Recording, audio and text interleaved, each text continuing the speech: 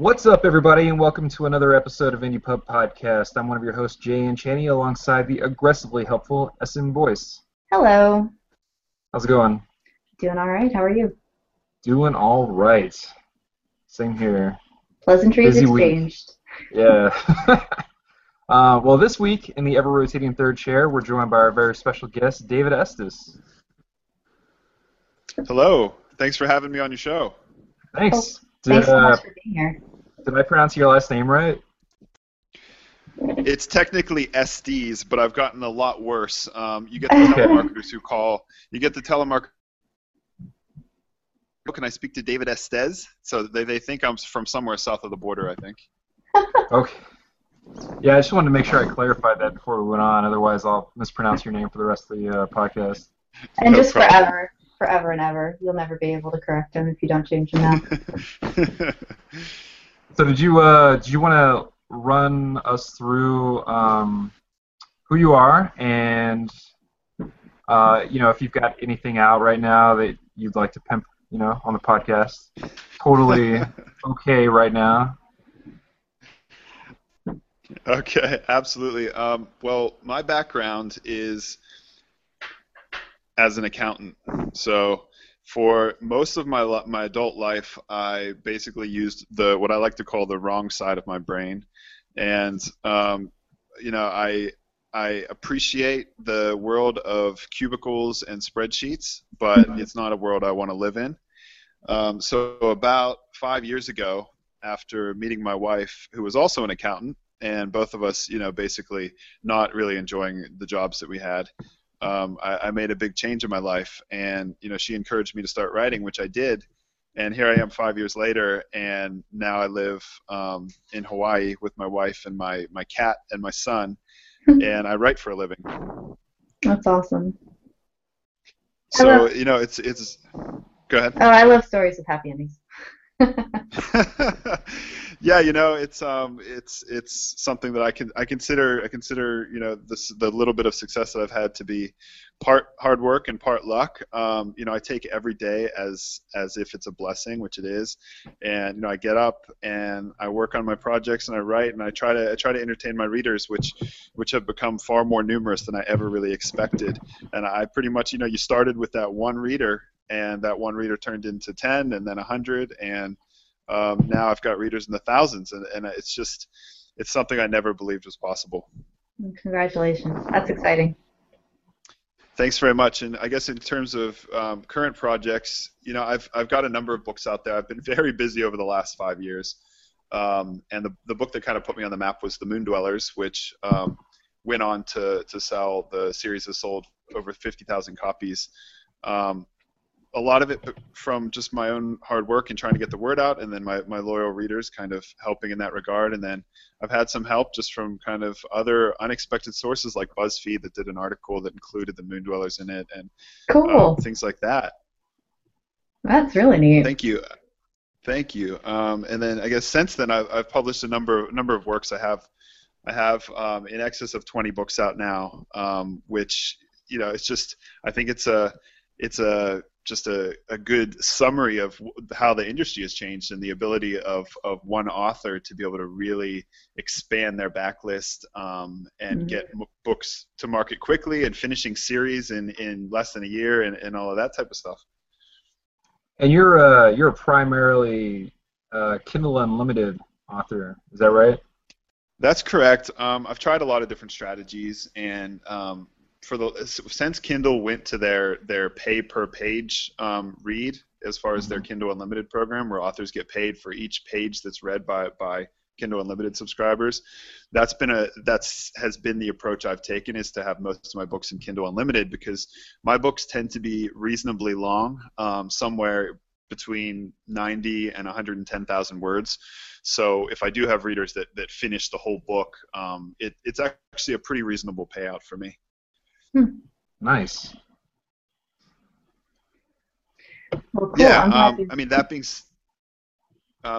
said, it seems like there are a lot of ways for authors to make a living in this business, whether indie or traditionally published, and I constantly am willing to experiment with new things. For example, one of my series, which is a series about the witch apocalypse called Brew, I've just decided, even though even though it's been in Kindle Unlimited for a while, I've just recently moved that to broad distribution through Smashwords and made the first book in the series free permanently, which is a strategy many authors have tried, and I've Mm-hmm. just.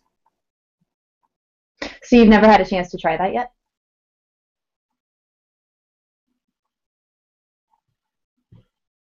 David? Much financial give it a try. I love you can experiment outlay kind of at the beginning.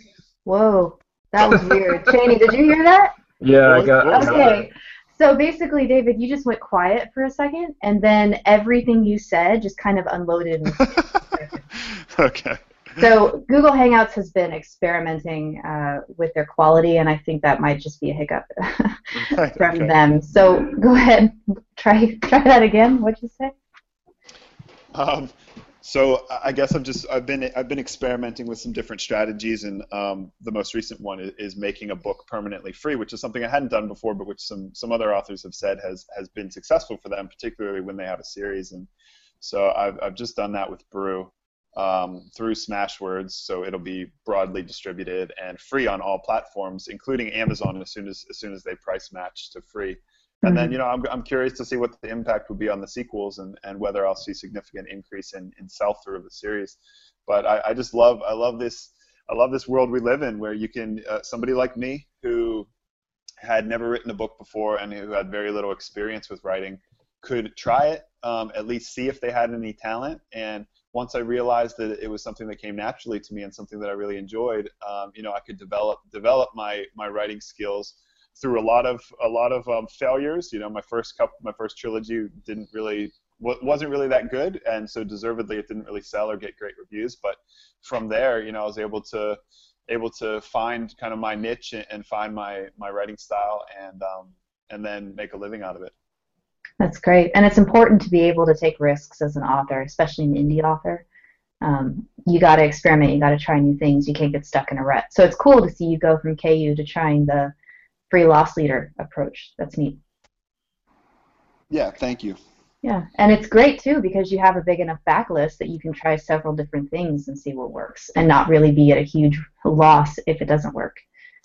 Yeah, that's right. I mean, that's definitely the advice I give to most indies who are starting out, is to not put too much pressure on themselves with one particular book. So many indies say, I'm releasing my debut novel. I'm so nervous about what's going to happen with it. And I mean, it's the beginning of the road, not even close to the end of the road. And, and the key is to practice and try different things and take risks. And sometimes they'll pay off, and sometimes they won't. But if you don't try different things, then none of them will really pay off.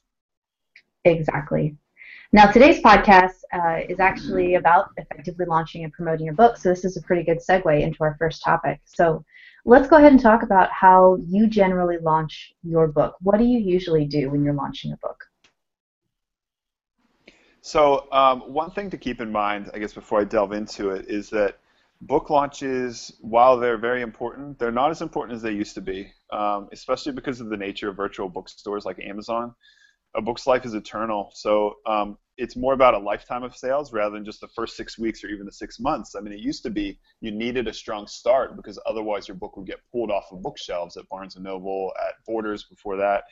And now the great thing is you can have a slow start, and it doesn't necessarily matter. So the Moondwellers, for example, the first year of sales was nothing to write home about. My wife and I had taken a risk. We quit our jobs, and I didn't do much of a launch for the Moondwellers because I didn't really know what I was doing back then. Mm-hmm. I don't know if I know what I'm doing now, but I certainly know a lot more 4 years later. So my wife and I, we basically quit our jobs and just said, we're going to give this a go.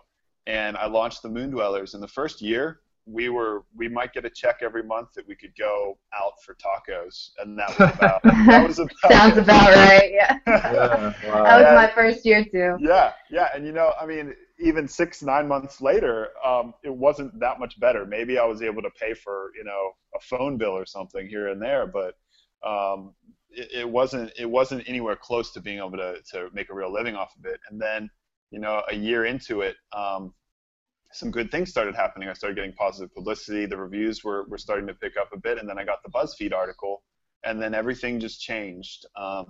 And the sequel started selling, and the rest is kind of history. So that, I guess that's the first thing to keep in mind, is that I don't want authors to put too much impact and too much in terms of resources necessarily into their book launch. I think it's better to go with a lighter touch for the lowest cost possible.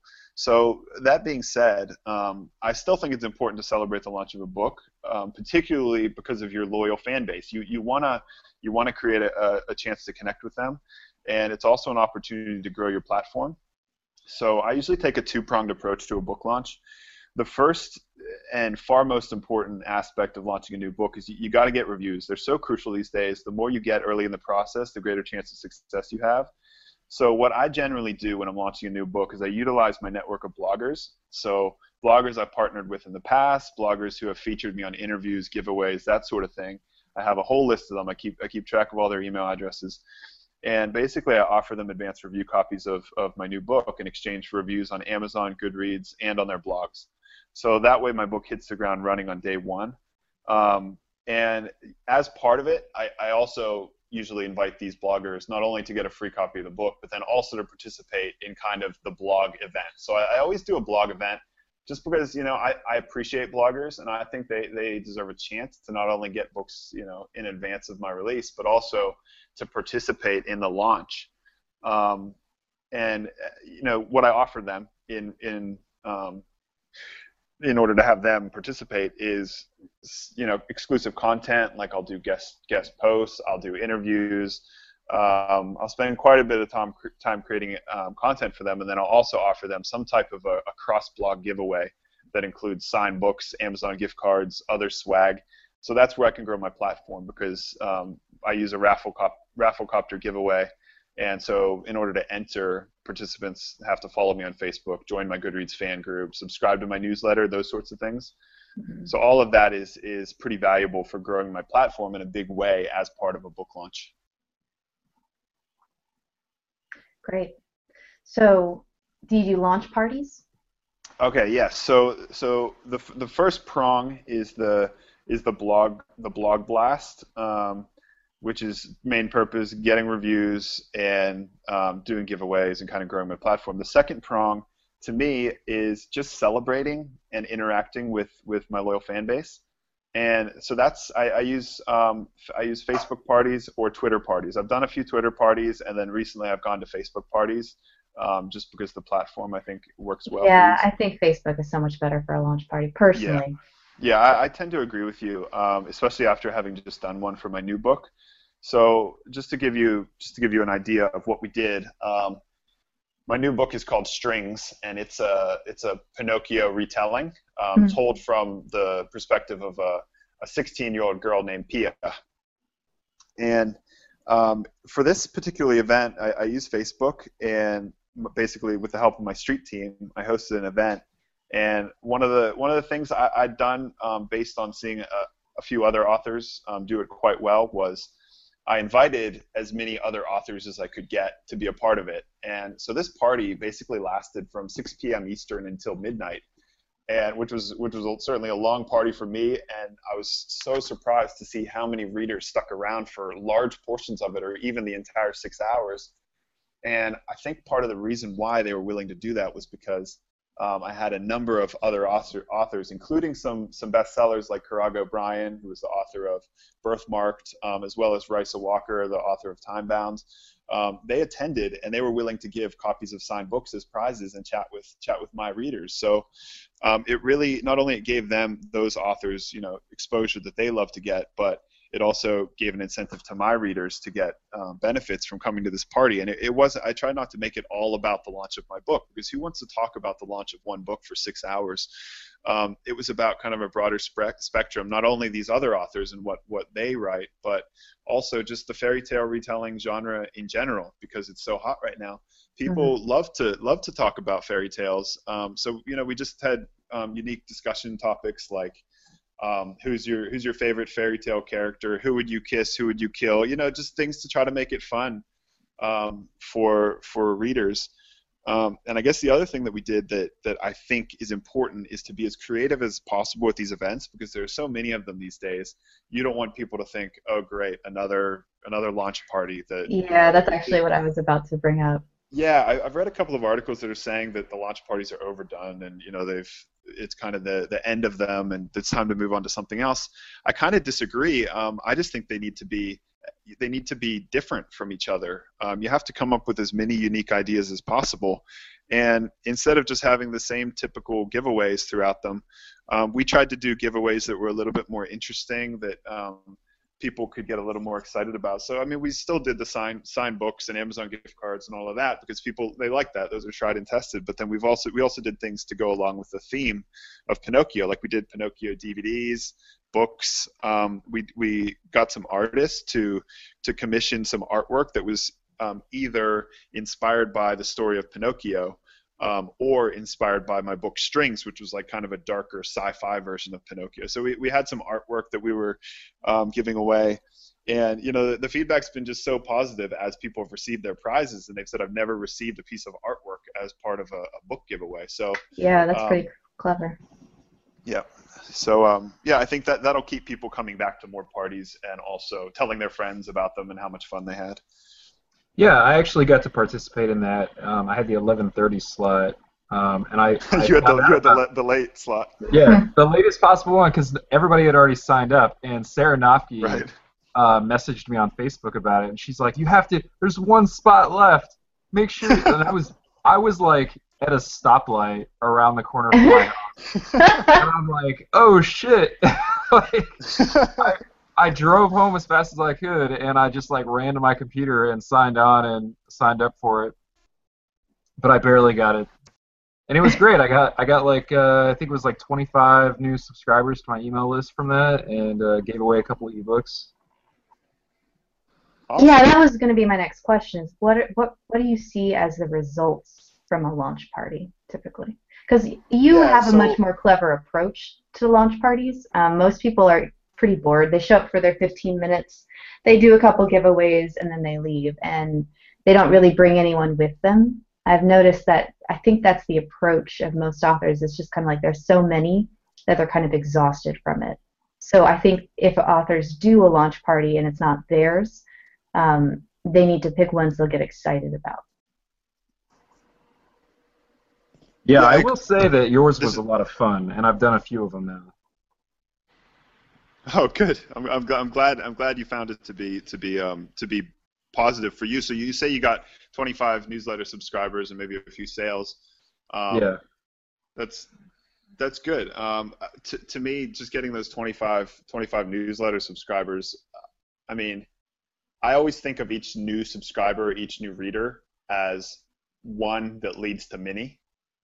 So yeah, that's great feedback to get. So David, what results do you typically see from a launch party that you throw for yourself?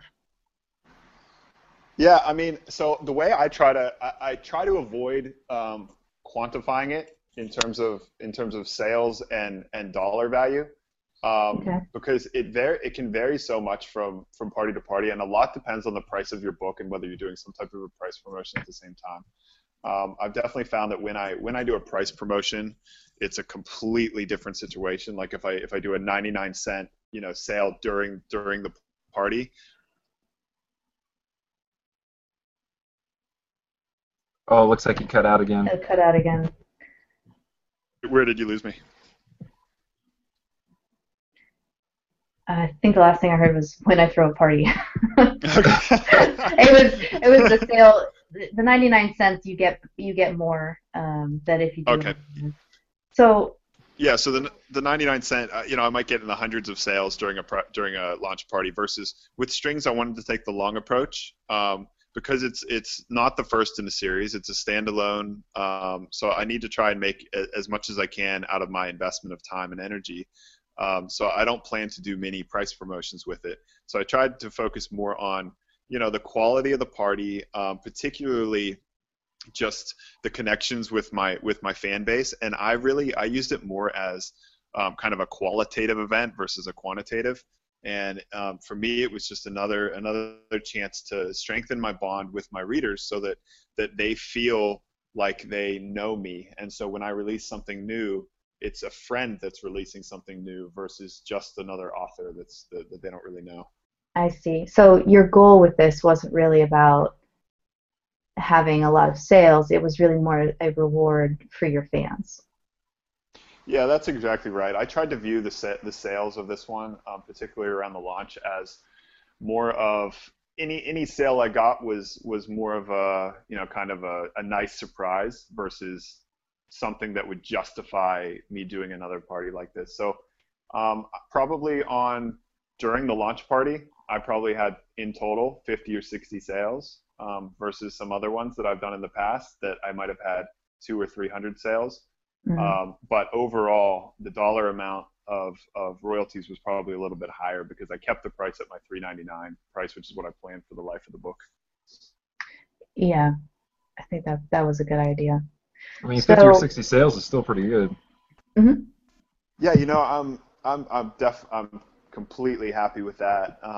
And like I said, I view it more as a long-term investment and building up my backlist, linking my books together, and getting it doesn't really matter how I hook a reader, whether it's through my most popular series, The Moon Dwellers, which is a good series, but to me, it's not nearly as good as some of my later series. Or if I hook a reader through one of my newer series, as long as they get hooked into my writing and then they have a chance to read through a book and then kind of see what else I have out there. Yeah, and you've got multiple series, so that's multiple points of entry for a new reader. right. Exactly. Yeah. I mean, I think it's a huge advantage to have multiple series, as a hybrid author or an indie author. It just gives you so many more touch points. It gives you so much more flexibility in terms of promotions. So, what about email blasts? You mentioned you had a newsletter. Do you find that you get a lot of good responses from that? Like when you launch a book and you put Last out couple a... of years. So, Oh, sorry. I guess you cut out there for a little bit. oh, okay. Go ahead. So I'm new to newsletters. I haven't done them in the past. I probably should have. Um, And I primarily had been using Goodreads as my platform to connect with readers. I have a Goodreads fan group that has more than 3,000 members, so I can send a message blast out to that entire group. So I've kind of used that as my quote unquote newsletter in the past. But recently I've really started to see the value in having a newsletter. So I've finally created one, and so I'm working to grow that list. It's at about 350 or so subscribers right now. Okay. So, What? let's talk about Goodreads for a little bit. Oh, what did you have something else to say, boys? Yeah, with email blasts, I don't really like using the word blast because that sounds like you're just throwing information at your reader, Yeah. but you're sending them an email to connect with them, to kind of touch base and say hi. And so typically, what do you email them? I know you said this is new. You just recently created your newsletter, but when you were operating off of Goodreads, which by the way, you could probably just send a notice to all of them and be like, hey, join my newsletter. They probably all join. Um, Yeah, I did do that, you and did? Okay. they didn't all join, but Really? I think I'll be able to take advantage of that to grow my newsletter in the future. I think the reason they didn't all join the first time was the way I've set up my newsletter is because I have such a huge backlist. When you join my newsletter, you get the David Estes starter library, which is 4 Mm-hmm. books, basically the first book in my 4 most popular series. You get all that for free. And because so many people in my fan group have already read those books, or most of them, then there was less of an incentive for them to I necessarily gotcha. join the newsletter. But as I grow my list, and as I release new things, I'll be able to offer new free books and new opportunities for arcs and things like that. But I mean, I do think I have, because I've joined other author newsletters. I do want to touch on kind of what I feel as a reader can be either good about them or negative about them. To me, they could really be viewed in one of 3 ways: either annoying spam that you just unsubscribe from because you're sick of getting them. Mm. 2, it could be a vaguely interesting inbox clutter that you either skim or maybe you delete it without even opening and just read kind of the subject line. Or I think the third, and what you want, is a valuable direct line to your readers, which can actually result in an increase in sales. And to me, to achieve number three, which is what I'm going to attempt with my newsletter, is number one, you got to limit the number of emails you send. It just can't be a constant thing, because then anything that's kind of constant tends to be viewed as spam. I've seen a lot of authors try the once per month. I'm probably more in the once per quarter category, just because, I mean, writing it's a slow game, and I just don't think I necessarily have enough to say every month that would be of value to them. But I think it's depending on which direction you decide to go. You have to make the content as valuable as possible. Information on upcoming books and current books isn't enough. You have to give them a reason to open the email. So I tried to do this with my starter library, but I also like the idea of always including some type of a quarterly giveaway or a monthly giveaway. It's just about being creative and really incentivizing them to open the email each and every time they see it, and almost even get excited about the David Estes newsletters come in today. What benefit am I going to get? What cool content is he going to provide me with?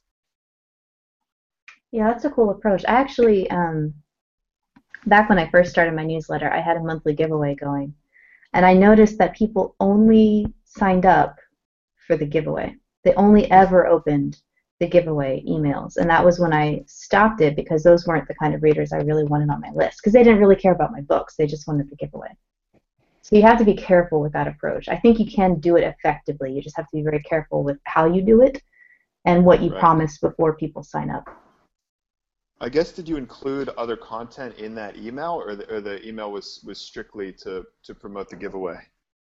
The particular email was strictly to promote the giveaway. Right. Yeah, I guess I see it more as trying to connect giveaways to other content. But no, I hear you. There's this whole giveaway culture, and there's this freebie culture. And you know, when you do a big price promotion, like you give away some free books, you tend to get a fair number of people who are there just for the free book, and they're not interested in kind of the rest of your backlist. So I guess you have to kind of take the positives with the negatives. But if I can get 3 new readers who are willing to read sequels and potentially pay something for them, to me as the author for putting in the effort, then I'll take those 3 new readers, even if there are 10 other ones who just download the free book just for that one free book. Mm-hmm. Understandable. Awesome. So, Cheney, you wanted to dive into Goodreads? Well, yeah, we can get to that in a second, but I wanted to talk about some promotions. Maybe each of us go over the ones that we've had the most success with. And I know both of you have done a lot of book clubs. I haven't done a single one, but really? I think. I didn't realize that you hadn't done a book club yet. No, not yet. I was gonna wait for my second book to launch, So that makes so sense. if I do a free book club, and I've only got one book, then it doesn't really. No, you're right. For some reason I kept thinking that you published your second one already, but it's on pre-order. Yeah, it seems like I have. I read it so long ago. Yeah, it's been on pre-order for like 2 months now, but and I think you read it like almost 2 months ago, but yeah. So in my mind, anyway. It's out the door and done. Yeah, and I'm already working on like my 4th book anyway. But David, do you just want to go through maybe some of your favorite promotions, and we can talk about like book club more in depth at the end of all this? Sure. Yeah. I mean, I think these days, especially for indies and hybrid authors, and even for some of the traditional publishers, you see them more and more on BookBub and doing 99 cents and $1.99 deals and things. Price promotions are definitely king right now. I've probably had the most success with the free promos, but like you said, only if it's your first book in the series and the other ones are out. Not only is it a good way of getting reviews, but also in getting people to move through the series. And I've found, we'll talk about BookBub later, but I've found that those are always a good investment by a long shot. You within a few days, you pay for your investment plus a significant amount more. Mm-hmm. I guess in terms of some other sites along the lines that I've had some success with, there are so many of them, and to be honest, I think most of them you're probably not going to get your investment back, and it's probably not worth the money, especially because there's so much overlap between the subscribers to them. But I have had a little bit of success, and I think they're worth the cost with Book Gorilla.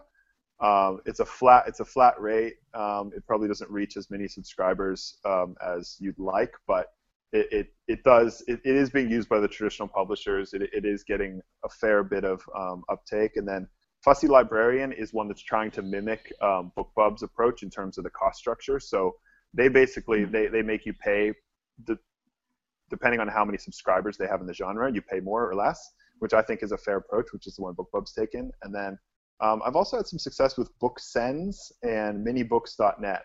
So those are the four that I use other than when I can't get a BookBub. Those are the ones that I'll use. But none of them are even close to the impact of BookBub. So if I can get BookBub, forget about the other ones. I have no interest in them. If I can get a BookBub, that's gonna be where I'm gonna put my advertising dollars. Yeah, I like to layer them. So I'm with you. I like Book Gorilla. They definitely do not have as many subscribers as BookBub, but they do have at least targeted lists now, so that's good. So, people who like mysteries won't read your fantasy book. So I like Book Gorilla, and I also like Free Booksy. I tend to layer those together when I have a free book promotion. And Free Booksy has a sister site called Bargain Booksy for any books you want to promote that are discounted rather than free.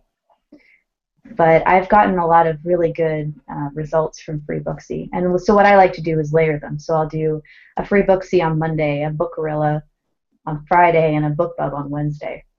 And I found that layering them together like that, though it is a little harder to see what the actual results of each location, each site is, it really shoots me up in the rankings, and it really shoots me up in sales. Right.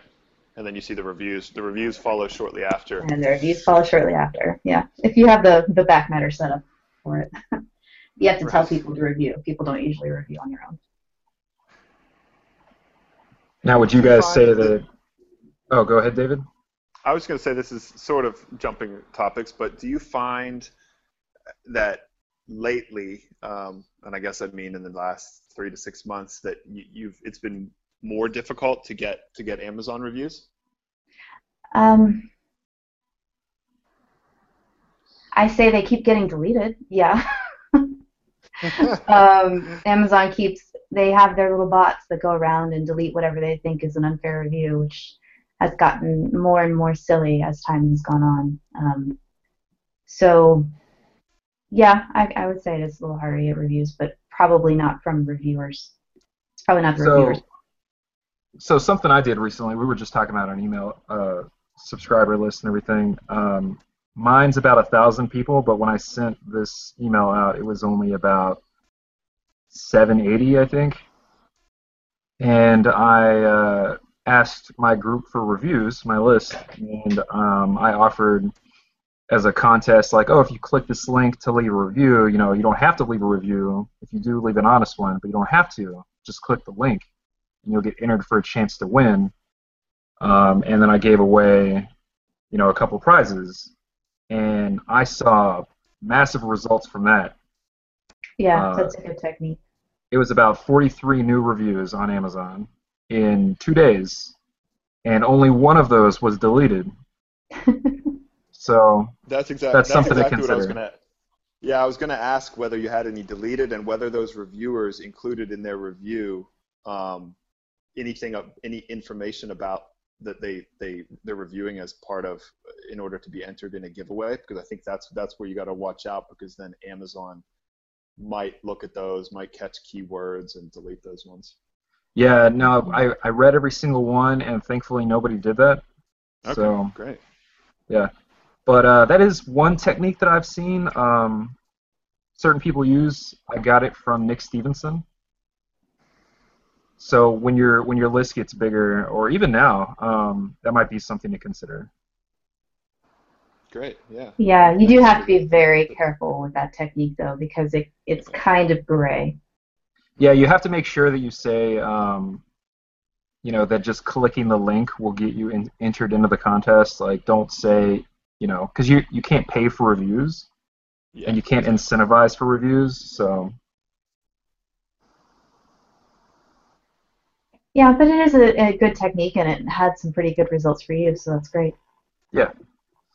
So what about other sites? Like we've talked about BookBub and Bookrill and FreeBooksy and BookSense, but are there any that you've found that are free that don't cost anything that give you any good results? Um, well, this isn't necessarily kind of in the same vein as those ones, but we mentioned Goodreads earlier, and um, I've had quite a few authors kind of want to speak to me about how I've built a platform on Goodreads because I think it's a really underutilized site, and it goes along with kind of my approach to taking the long view of my career.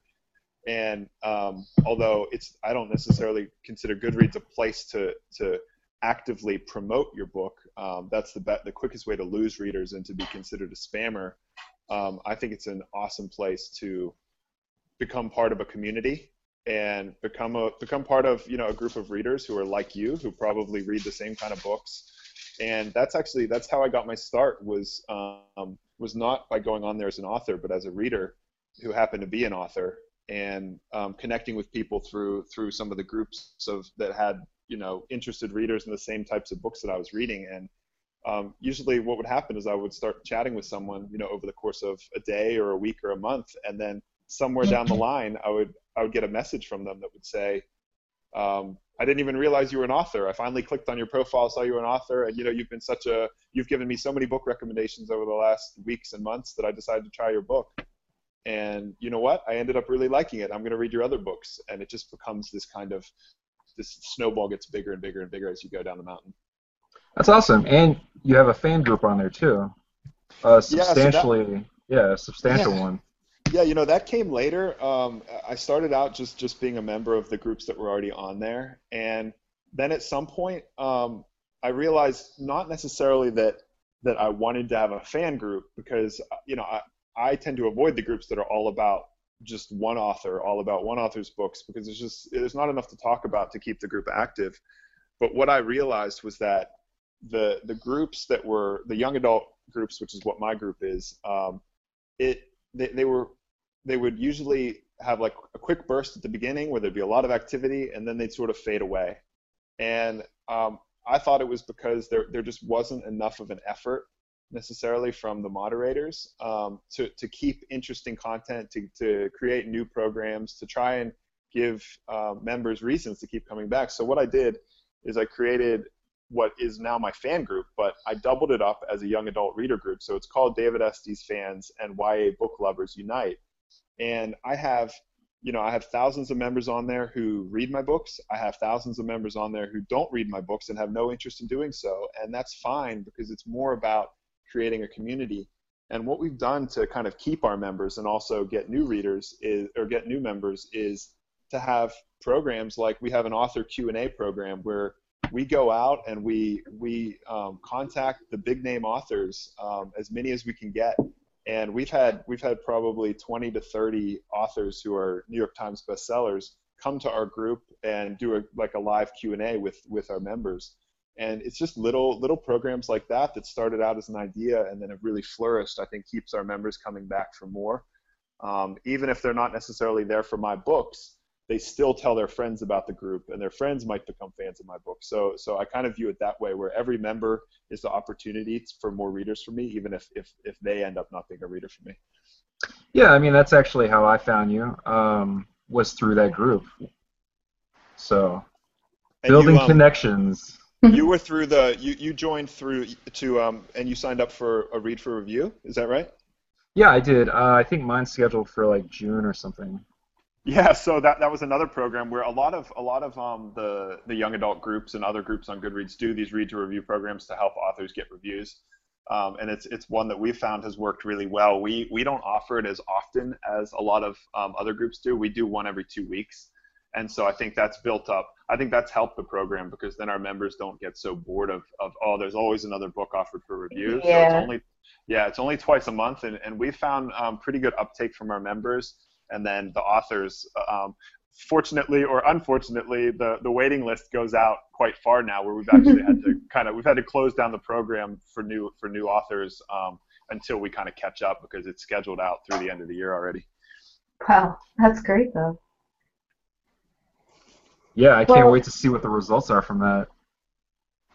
Yeah, I hope you get some. I hope you get some reviews, both good, constructive. You know, we obviously, as we all do, we ask for honest reviews, and I tend to find the members in my group are relatively fair. Even though it's my group, you know, I'm the one that created it. When I offer a book for review, you know, I might get 30, 40, 50, however many people signing up for it, and you know, I'll get reviews from 5 stars all the way down to sometimes I'll get some pretty negative reviews. And that's fine. It doesn't matter that it's my group. They're just expressing their opinions, and I try to learn from them. So, you know, I think you'll get some reviews. You'll find some new fans, and you'll also get some constructive feedback that may aid you in the future. Yeah, I think definitely. I think that's a really valuable approach, because I think it's really easy for authors to look at readers as numbers and sales and review count and forget that they're people.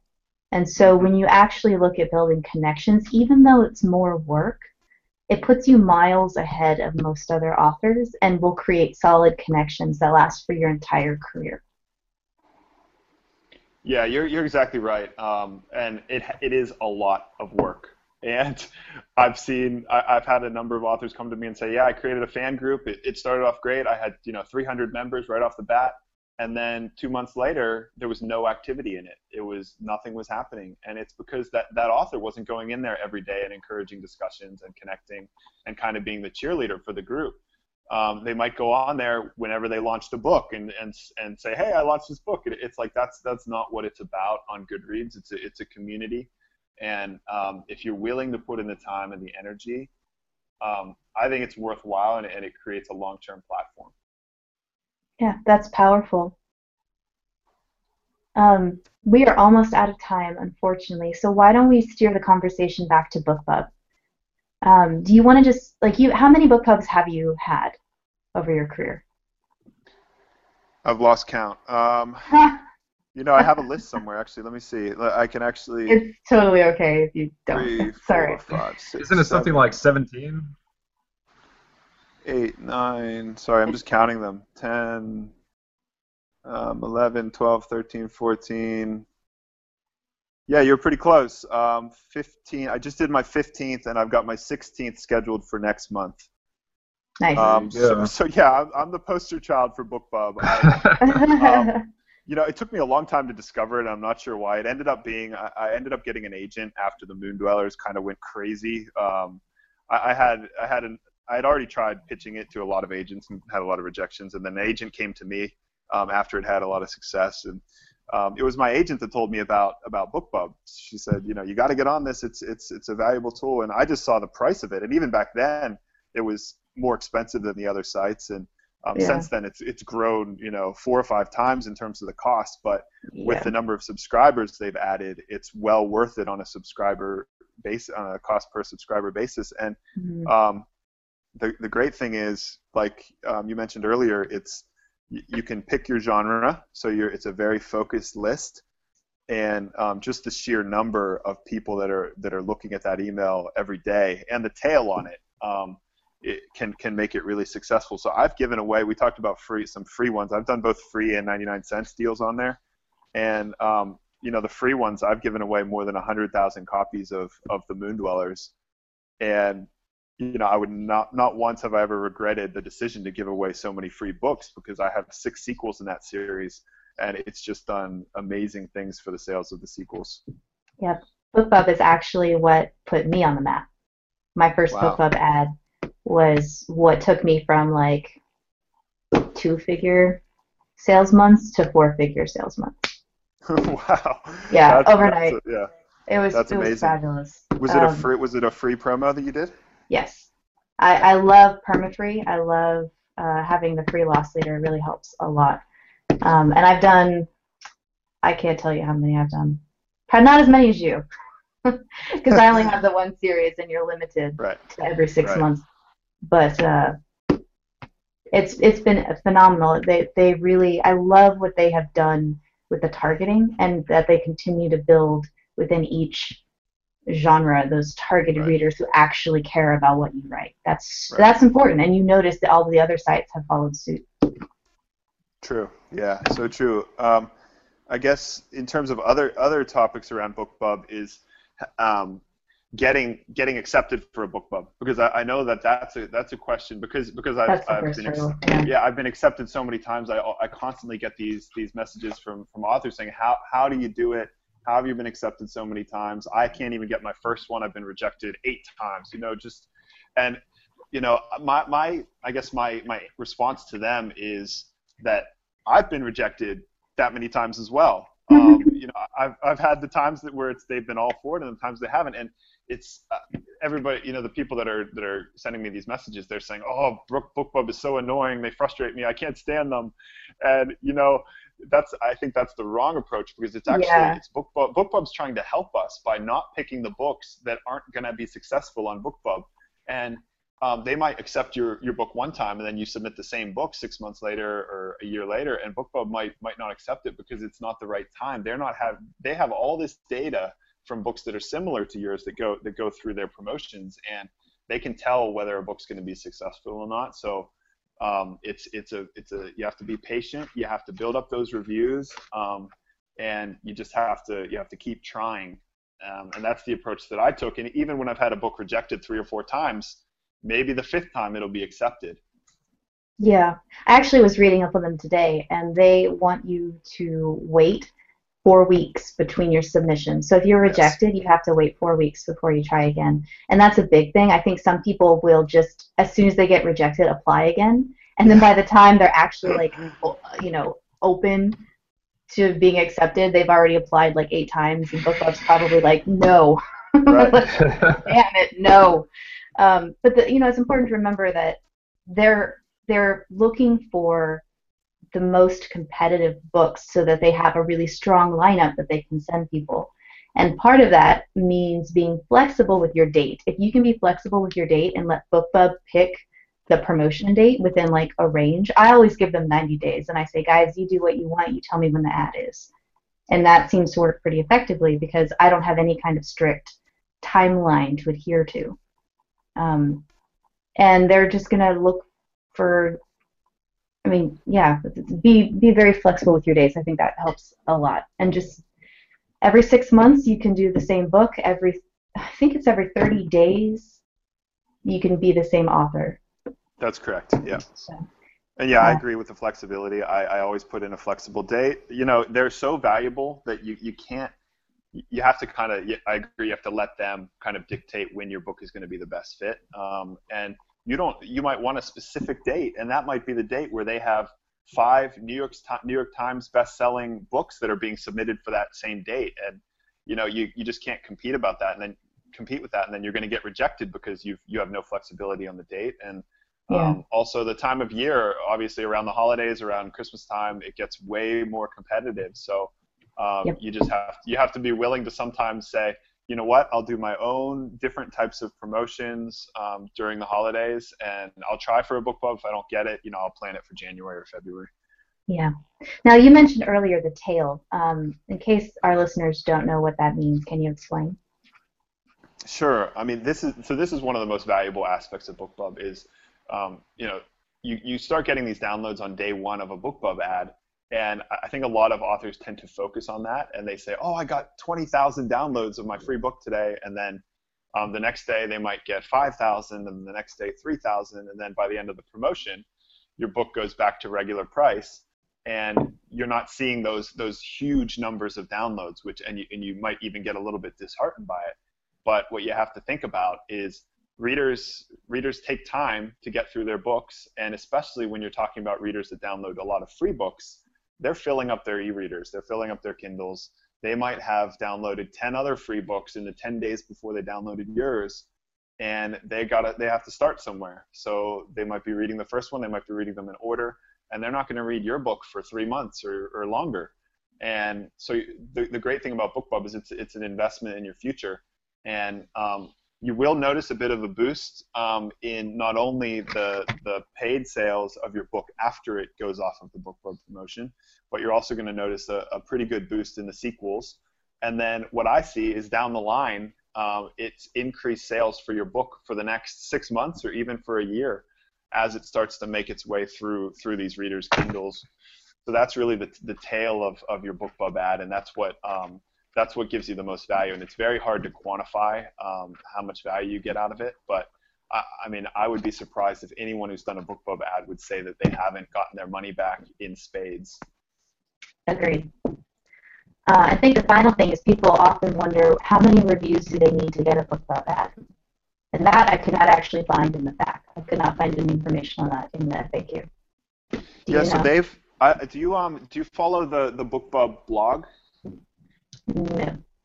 That might be worth following. Yeah, look up Google BookBub's blog and become a follower. Get the email notices every time they put out a new blog. So they literally, it might have been, this is perfect timing because it was just a couple of days ago they did a new blog post which was all about the myths around BookBub, and one of them was that you needed a set number of reviews, say 100 reviews, to get a BookBub. And what they said to debunk that myth is that there's actually no specific number of reviews that you need. It's all done. All their decisions are on a case-by-case basis, and you could actually have a book that's brand new that's got 10 reviews from people who got ARCs, and it might be the best fit because of the past success you've had, because you've got a certain number of followers on BookBub, etc. It might be the best fit for that particular time period. Awesome, thank you. I did not even know they had a blog. Yeah, no worries. It also has myths about the fact that BookBub doesn't actually have a blacklist where if say you got a BookBub deal and then for whatever reason you had to cancel it. Which why would you cancel a BookBub deal? Right. There is a reason. I've done it one time and I hated having to do it. I agonized over it. But what had happened is I had a BookBub deal where it was going to be a free promo on, say, I think it was around April 18th of last year. And it was for my book called Brew. And I was so excited to get this promo with BookBub. And then Amazon sent me an email saying, Brew has just been selected for a Kindle Daily deal. And that was 2 weeks after the BookBub one. And one of their rules is you can't be offering a better price than what their Kindle Daily deal price is going to be within a certain number of days. I think it was like 30 days or 60 days. And so I had to cancel my BookBub deal. Otherwise, I wouldn't get my Kindle Daily deal at 99 cents. So, I was very worried that BookBub was going to put me on some list of authors who cancel their BookBub deals and that they weren't going to schedule me in the future. And they've debunked that myth. And they said there is no backlist. You can as long as you follow our policies and procedures, you cancel within a certain number of days, and then you're still welcome to resubmit your book. So I ended up resubmitting Brew a couple of months later. It got accepted in August, and so I got the Kindle Daily deal and I got the BookBub deal, and it was kind of like the perfect storm of promotion. Awesome.